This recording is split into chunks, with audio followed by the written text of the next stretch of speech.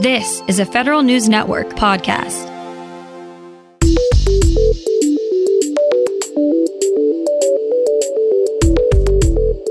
Coming up on today's Federal Newscast, Postal Service employees will not see the president's payroll tax deferral in their paychecks.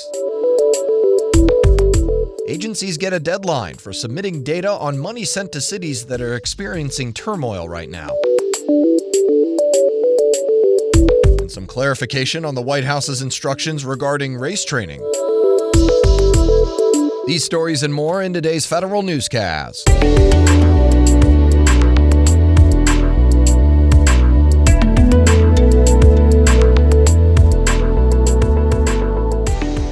Welcome to today's episode of the Federal Newscast. I'm Eric White.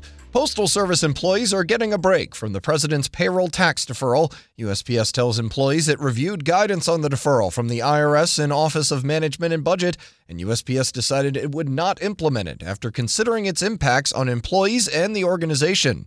USPS handles its own payroll and does not use one of the four main federal providers. The four federal providers started deferring Social Security taxes for the military and civilian federal employees last week. The payroll tax deferral is not optional for them. Agencies have until October 16th to send the Office of Management and Budget information about any funds going to Seattle, Portland, New York City, and Washington, D.C.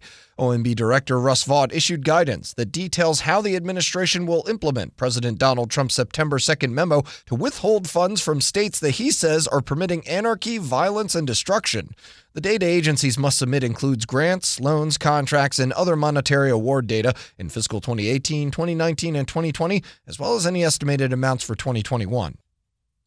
The recent White House memo on diversity and inclusion training promised agencies more guidance on the subject later. That guidance is out now in the form of a new executive order.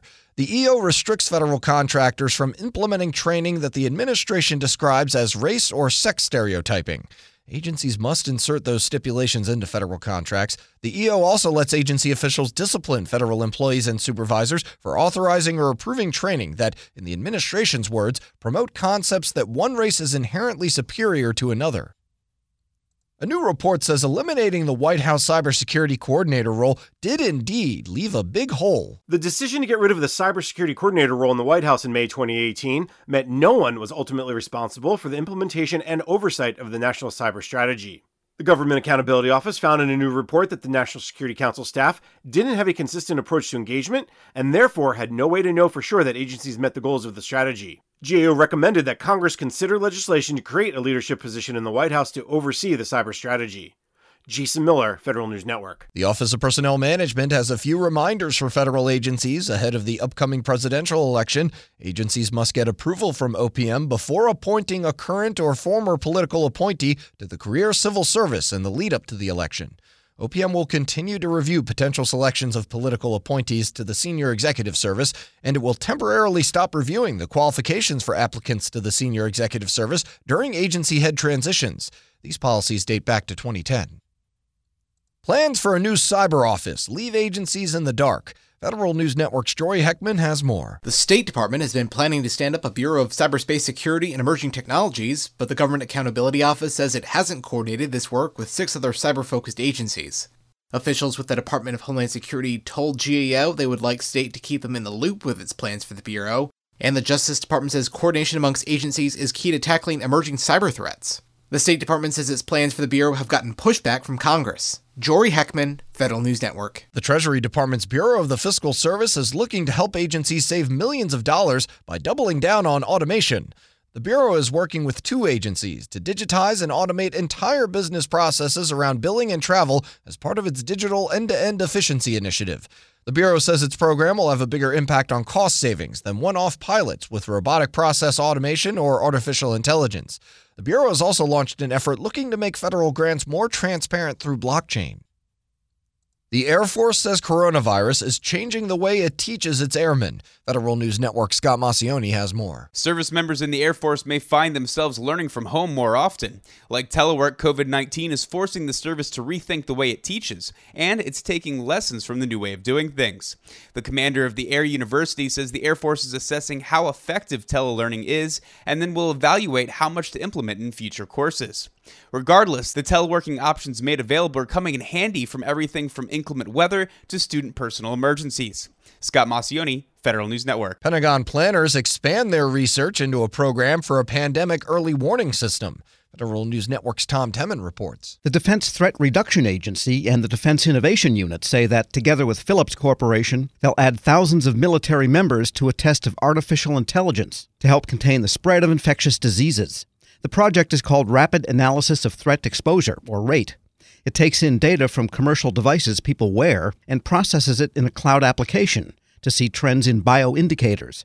A prototype has been working since June. I'm Tom Temin. The Defense Department is giving service members, their families, and civilian employees an opportunity to ask top brass questions about coronavirus, race, and inclusion. On Thursday morning, Defense Secretary Mark Esper, along with the chairman of the Joint Chiefs of Staff and the senior enlisted advisor, will hold a virtual town hall. The event will be streamed on the DoD website and also on Facebook. DoD employees and family members from anywhere in the world will be able to ask questions. And the combined federal campaign is back for the fall. The National Capital Region officially launched off the 2020 campaign yesterday with a virtual kickoff. Organizers in the region say it may be tough to meet fundraising goals this year during the pandemic, but the goal is to raise $30 million this year. Employees can make one-time donations online or via payroll deduction through January 15th, 2021. You can find more information about these stories at federalnewsnetwork.com. Search Federal Newscast, subscribe to the Federal Newscast on Podcast One or Apple Podcasts, and stay up to date on your agency's response to the coronavirus with our coronavirus resource page. I'm Eric White.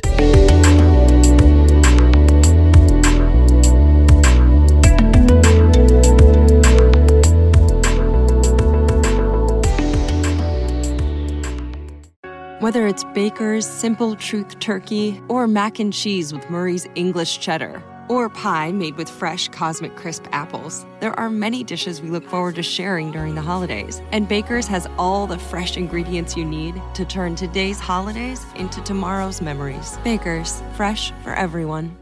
Get more ways to save at the Buy 5 or More Save $1 each sale. Just buy 5 or more participating items and save $1 each with card. Baker's, fresh for everyone. This holiday season, Peloton's got a gift for you.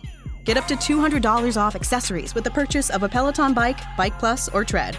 And take your workout to the next level with accessories like non-slip grip dumbbells, a heart rate monitor, cycling shoes, and more. Peloton, motivation that moves you. This limited time offer ends December 25th. Visit onepeloton.com to learn more. All access membership separate. Offer ends December 25th. Cannot be combined with other offers. See additional terms at onepeloton.com.